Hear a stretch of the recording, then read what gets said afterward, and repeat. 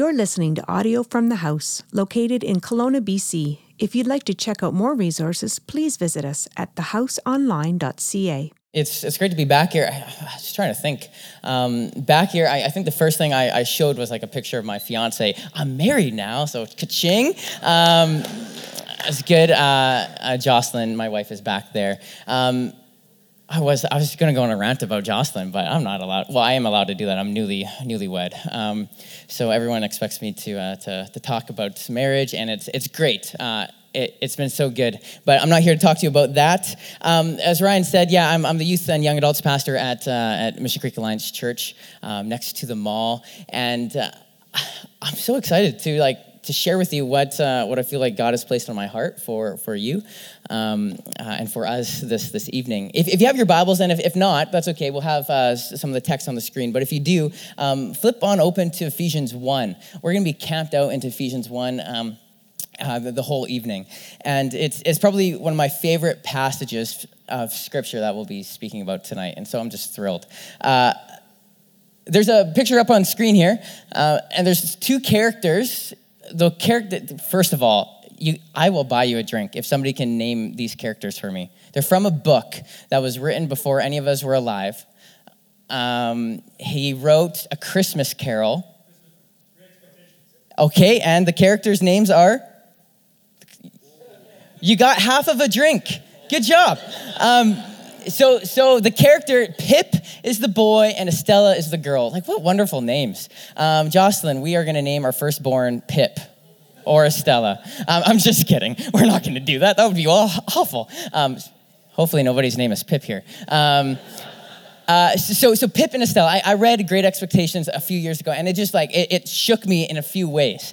There's this one incredible scene where Pip meets Estella, and Pip is he grew up kind of not quite as an orphan. I'm looking at you the whole time because you read it, and my memory's a little bit gray on this, but he grew up poor, and he's walking alongside this mansion one day, and he gets invited in by this kind of kooky old lady who's super rich. And this lady has a niece, and the niece is Estella. As soon as Pip sees Estella, he falls head over heels in love with her, completely in love.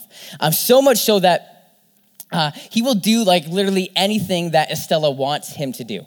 He will give anything that Estella asks, and he just loves her so much, just a deep love that I have no idea how an 11-year-old can possess, but he does it.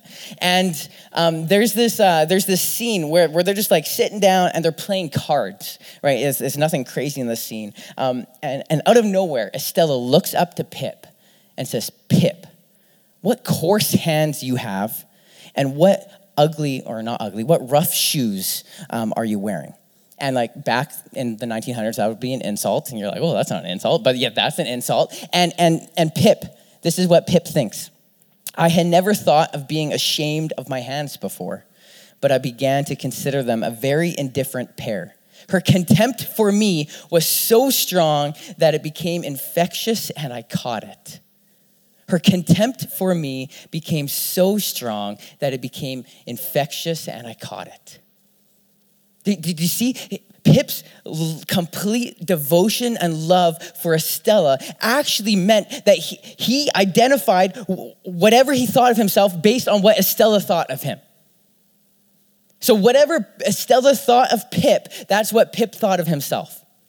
He placed his complete identity in that. And so if Estella said something like this, Pip would be completely struck down. If Estella said an uplifting word, Pip would be lifted up. His identity was wrapped up in what he loved and who he loved. We're going to be talking about this idea of identity this evening. James K.A. Smith, an author, he writes this, that the center of gravity of the human person is located not in the intellect, but in the heart. Why? Because the heart is the existential chamber of our love, and it is our loves that orient us towards some ultimate end or goal. It's not just that I know some end or believe in some goal. More than that, I long for some end. I want something, and I want it ultimately. It is my desires that define me. In short, you are what you love. It is my desires that define me. I am what I love. Isn't that true? And maybe you're thinking of something right away. It's like, yeah, I've loved something so much that my life has been defined by it. Maybe that's been a relationship, like similar to Pip and Stella. Maybe that's been a pursuit of a career, of a job, where any slight like divergence from the path that you have laid out will completely rock your world. We are what we love. Our identity is wrapped up in our heart's desire.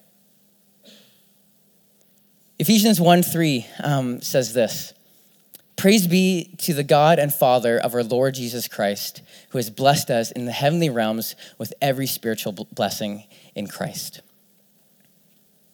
Heavenly realms and every spiritual blessing in Christ. I think God is inviting each one of us into something special tonight. For a lot of you, the words I'm going to say are not original. Like, they're not. There's not many original words somebody can get up here and preach.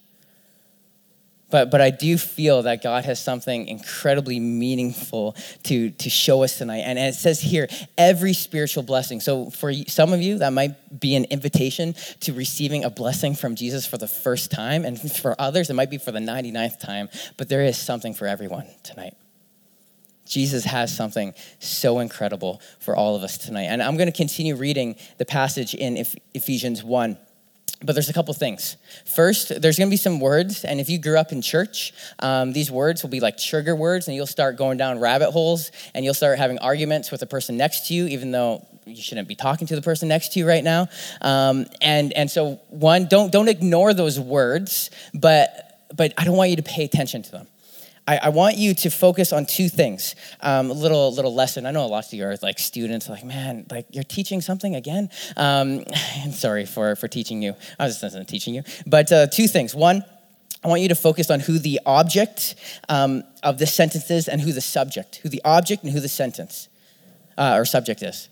Who is the one performing the action and who is the one receiving the action? That's key. So as I read, I want you to focus on the subject and object. And secondly, I want you to focus on phrases that I call identity phrases. This is where anytime Paul, the author of this letter, writes in him, in Christ, in Jesus, these are identity phrases that he's calling us into. So let's go. I'm going to read Ephesians 1:3, and it's a big chunk. And if your Bible's a different version, that's okay. Feel free to just close your eyes and listen as I do. Blessed is the God and Father of our Lord Jesus Christ, who's blessed us with every spiritual blessing in the heavens in Christ. For he chose us in him before the foundation of the world to be holy and blameless in love before him. He predestined us to be adopted as sons and daughters through Jesus Christ for himself, according to the good pleasure of his will, to the praise of his glorious grace that he lavished on us in the beloved one. In him we have redemption through his blood, the forgiveness of our trespasses, according to the riches of his grace that he richly poured out on us all with all wisdom and understanding. He made known to us the mystery of his will according to his good pleasure that he purposed in Christ as the plan for the right time to bring everything together in Christ, both things in heaven and things on earth in him. In him, we have also received an inheritance because we were predestined according to the plan of the one who works out everything in agreement with the purpose of his will, so that we who had already put our hope in Christ might bring praise to his glory. In him, you also, when you heard the word of truth, the gospel of salvation, and when you also believed, were sealed in him and the promised Holy Spirit. He is the down payment of our inheritance until the redemption of the possession to the praise of his glory. Wow. Let's just pray for a second. Jesus, we thank you this evening as you invite us into finding our identity in you. God, break down barriers, free us from distracting thoughts or distracting shame.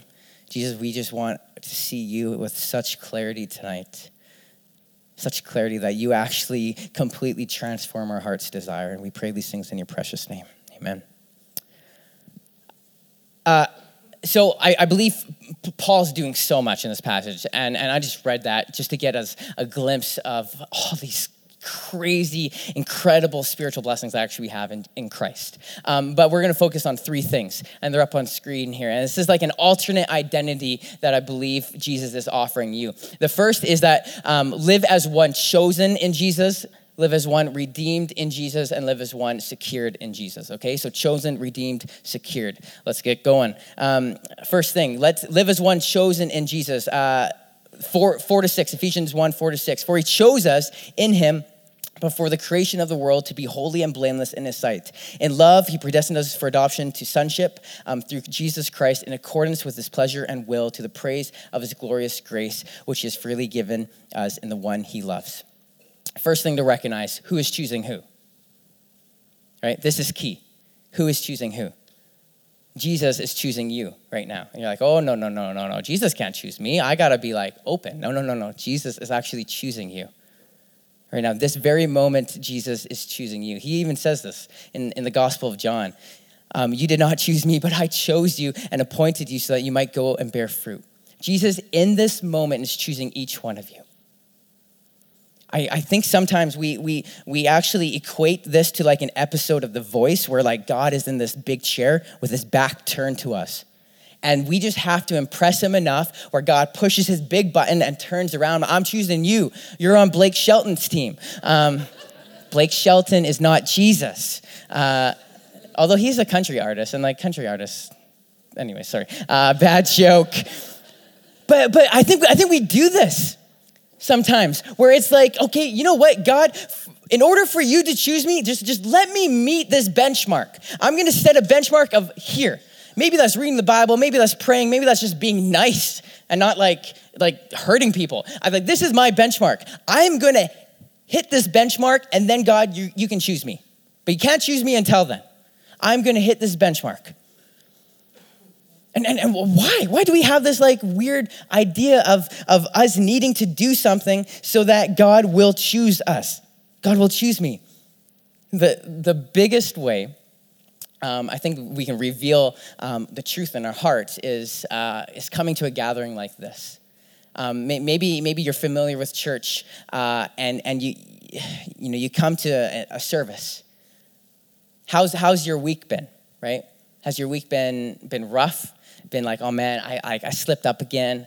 Like I've been angry with my girlfriend, with my boyfriend, and they felt it. I'm just like I've hurt some people, and so you come into a service, and then Dustin starts leading us in some awesome worship, and you're like, oh man, like I got to go home first, work on some stuff, and then I can come back, and then I can praise you, God. Or maybe you're like, you just had a kick butt week. You've been waking up early in the morning, reading your Bible every day. And then you get to the service and you're like, oh yeah, I am ready to praise Jesus. Both of those things actually reveal in our heart that we think we have to do something in order for God to receive anything from us, right? One is like, oh man, God, I actually have to be good enough in order for me to sing praises to you. In order for you to accept my praises, I have to be good enough. That's not what Paul is saying here. Paul's saying he chooses you. And the wonderful picture in an Old Testament just shows this. My Old Testament prof in university, he had this phrase that at first it sounds heretical, but it's actually the truth. He says, the more God's people sinned, the more he showed love to them. The more they ran away, the further God would pursue them. The worse they were, the more grace he would extend. There's a story in the Old Testament about this, one of God's like chosen spokespeople named Hosea. And Hosea has like the worst job description. Let me read it. When the Lord, yeah, some of you are chuckling. When the Lord began to speak to Hosea, the Lord said to him, go, marry a promiscuous woman and have children with her. Like, can we just pause for a moment? Like, if you show up to the first day of your job, it's like, hey, go marry this man. He's going to commit adultery on you. It's like, oh, yeah, it's like, count me out. But this is Hosea. Go marry a promiscuous woman and have children with her. For like an adulterous wife, this land is guilty of unfaithfulness to the Lord. So Hosea, being faithful, he married Gomer, daughter of Diblaim, and she conceived and bore him a son, Gomer. Another good name for the day. If you want some good baby names, you got Pip, Estella, Gomer. You're set. That's gonna be a bad running joke. Sorry, Jocelyn.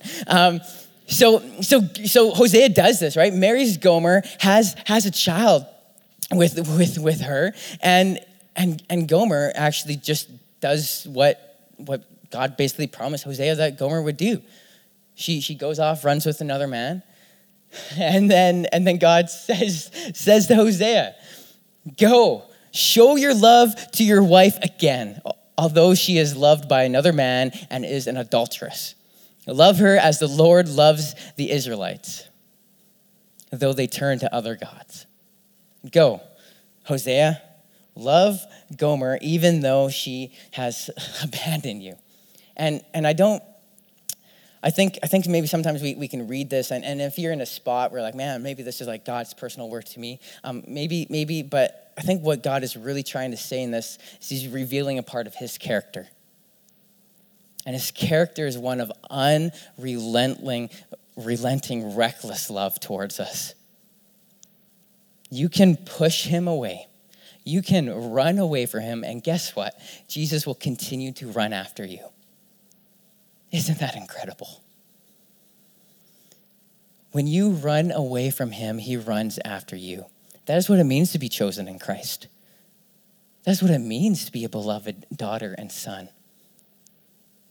That when you step away, when you sin, when you knowingly be like, you know what, I shouldn't do this, you do it anyways. Guess what? God's back isn't turned to you. God is actually chasing you. It is a mind-blowing picture of God's love. And he proves this love ultimately in the season we're celebrating, right? Jesus coming, the Word incarnate, God made flesh, God making a dwelling place in our neighborhood. And he pays the ultimate price. He sheds his blood, proving his love for you. C.S. Lewis would say that it costs God nothing, as far as we know, to create nice things, right? To create nice things is nothing, but to convert rebellious wills cost him crucifixion. How? Live as one chosen in Jesus. Secondly, live as one redeemed in Jesus. Verse 7. In him we have redemption through his blood, the forgiveness of sins, in accordance with the riches of God's grace he lavished on us. We have redemption through his blood. This word redemption is it's like a super Bible word, and it shows up a lot in the Bible. But back in the day, the same Greek word that was used for redemption actually had its roots in the slave trade, which is kind of weird, right? But that's what it was. And redemption was literally the act of paying someone so you could free somebody from slavery. Right? It was a ransom paid. It was rooted in freeing somebody of their chains and bringing them into freedom. This is redemption. And so when Paul says in Jesus, right, that's a hymn, in Jesus we have redemption through his blood. Jesus is actually offering us freedom found in him. He's offering us freedom from sin, from shame, from all that stuff found in him. That is not a light thing to offer. And this is key because we actually, you and I, do not deliver ourselves from our sin and brokenness. Any type A brothers and sisters in the house? Raise your hand. Type A, you should be on this. Yeah, okay, one type A, thank you. Me and you. If you're type A, anytime you have an issue in your life, guess what you do?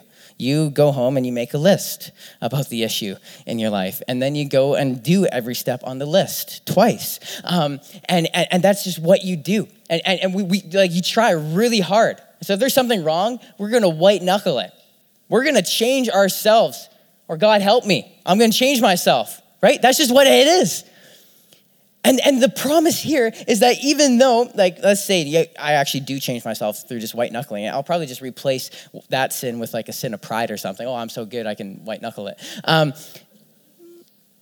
The reality is we actually can't free ourselves from sin and brokenness.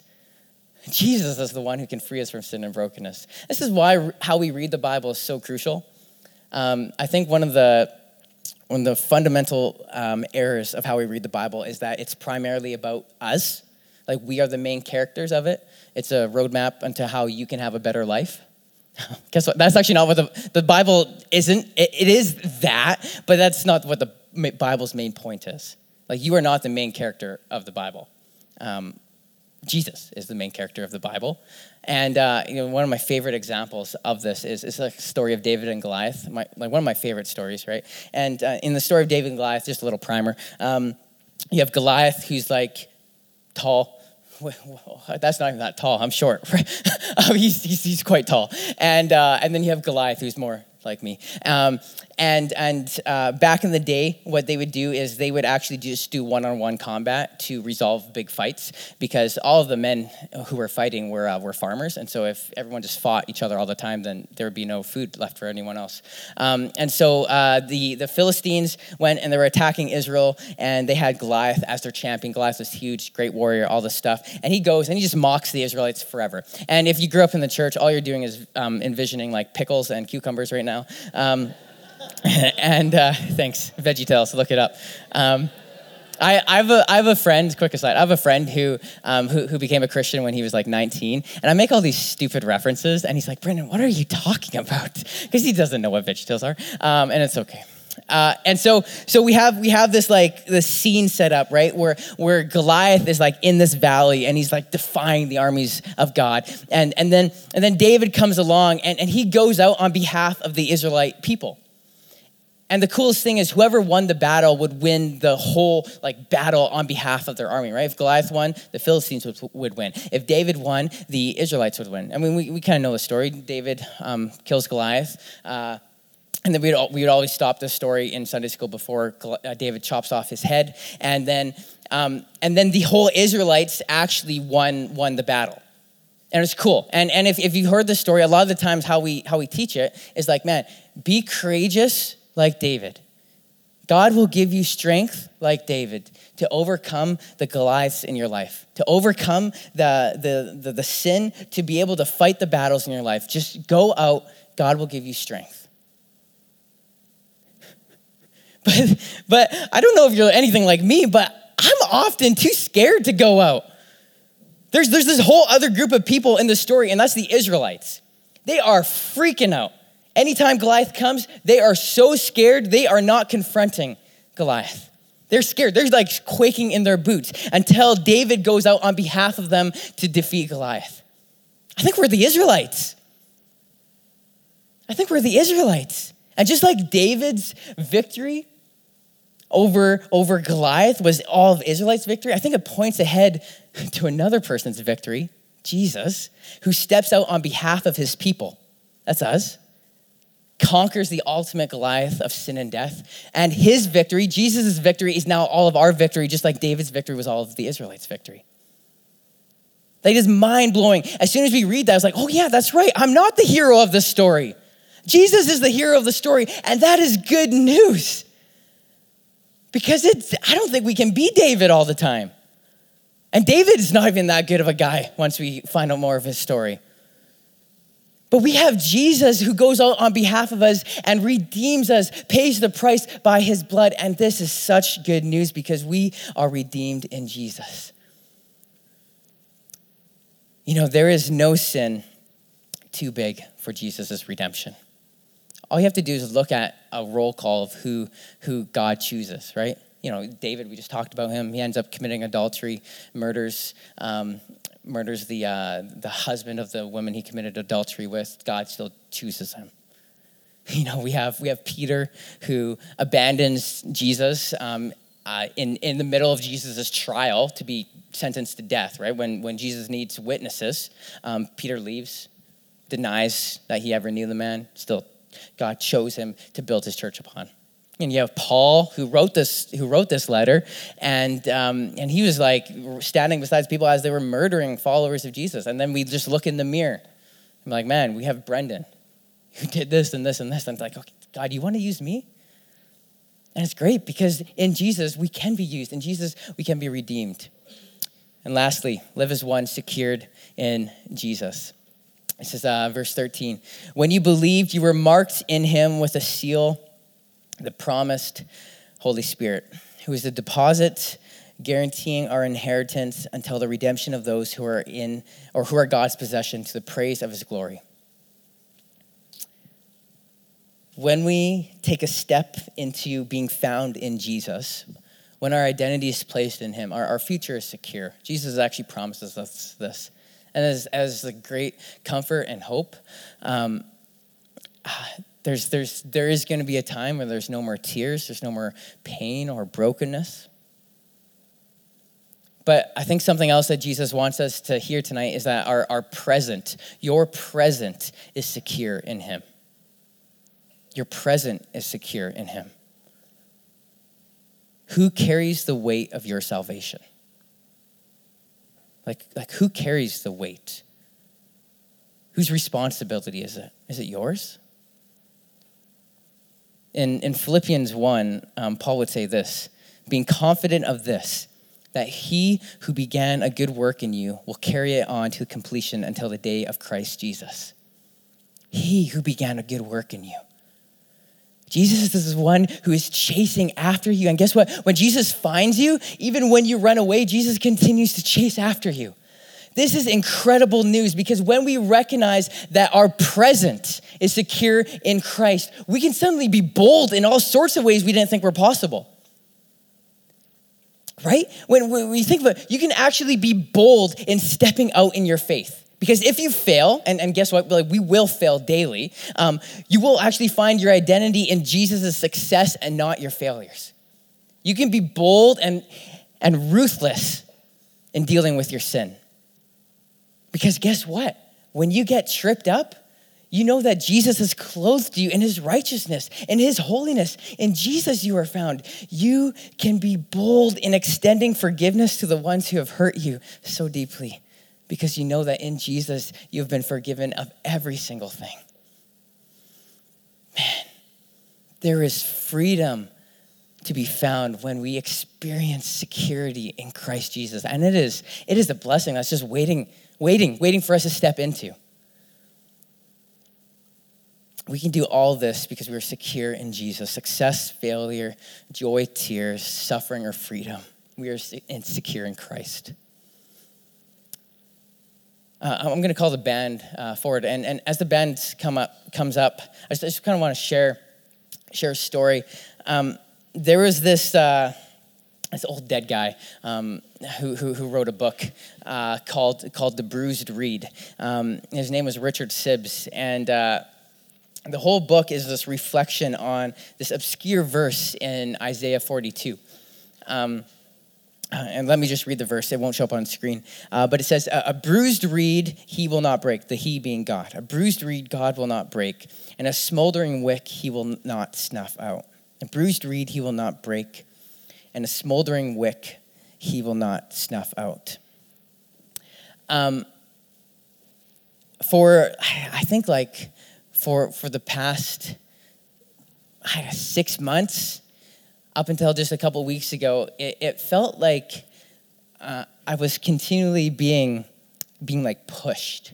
And it was a weird season in my life because like I was like in the middle of wedding planning and then getting married, and that like whole area of my life was just like incredibly joyous. Like it was wonderful. And then this whole other area of my life, it was like a weird discontent, weird just like, I can't even place a finger on it now, but it just felt like I was, like this picture, I was like a little bit like a reed, like a branch that was continually being bent and like bent and bent. And at times it felt almost like relentless. I don't know if you've ever experienced that, but it's like where you keep on being pushed, and you're like, God, if this pushes any more, I'm gonna snap. Like I'm actually gonna like break. And I don't know, I don't know why this whole thing happened, but I was just at this point of like, man, God, if you do any more, I'm broken. I'm done. And like 3 weeks ago, I just felt like this like exhale on my life. It's just like I was able to like breathe again. And I was reflecting on this book, and I was reflecting on just the graciousness of God, that in that moment, I saw that he had brought me to a spot, and he used these situations in my life to actually reveal some stuff that I'd been ignoring in my life. He brought it to the surface, and he's like, God's been lovingly dealing with me and dealing with it. But I was just reminded in this whole season that like it doesn't matter like all these things that I have or all these claims that I can like stake in, and all these abilities that I can do, even like all the blessings that Jesus brings me. These are good things. I remember asking Jesus for things like passion and joy and hope and purpose. These were like the 4 things I was asking Jesus for. I was like, Jesus, if I could just feel joy, if I could just feel passion, if I could just feel hope, if I could just feel purpose. And then like a couple days passed, and I just felt God just like press into me. He's like, Brendan, you actually don't need those things. You need me. Like you don't, like those things will come, but you need me. And there's just this loving embrace, this coming back home where Jesus is like, man, just be found in me. That's the thing. Being secure in Christ means that actually Christ himself is enough. Like Jesus himself is enough, right? It means that healings might not come. Deliverance from sin might not be apparent. Poverty might not be relieved. Hurting may continue. Sanctification might be so slow. But Jesus is enough. Jesus is enough. This evening, know that God is choosing you. Know that God is redeeming you. Know that God has a future secured for you. And all you have to do is step into it. Like Jesus wants you to step into it. Oh God, we thank you so much for who you are. We praise you. We love you. We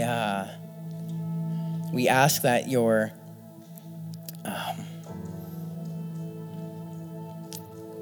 spirit fall on us now. Jesus, fill us with your spirit. Fill us with a new measure of our identity in you.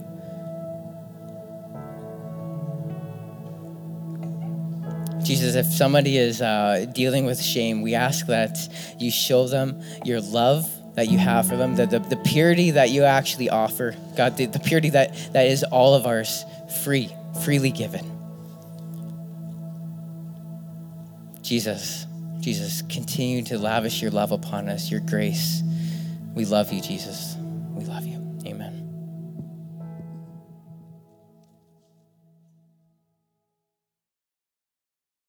Thanks for listening to audio from the house. For more information or resources, visit us at thehouseonline.ca.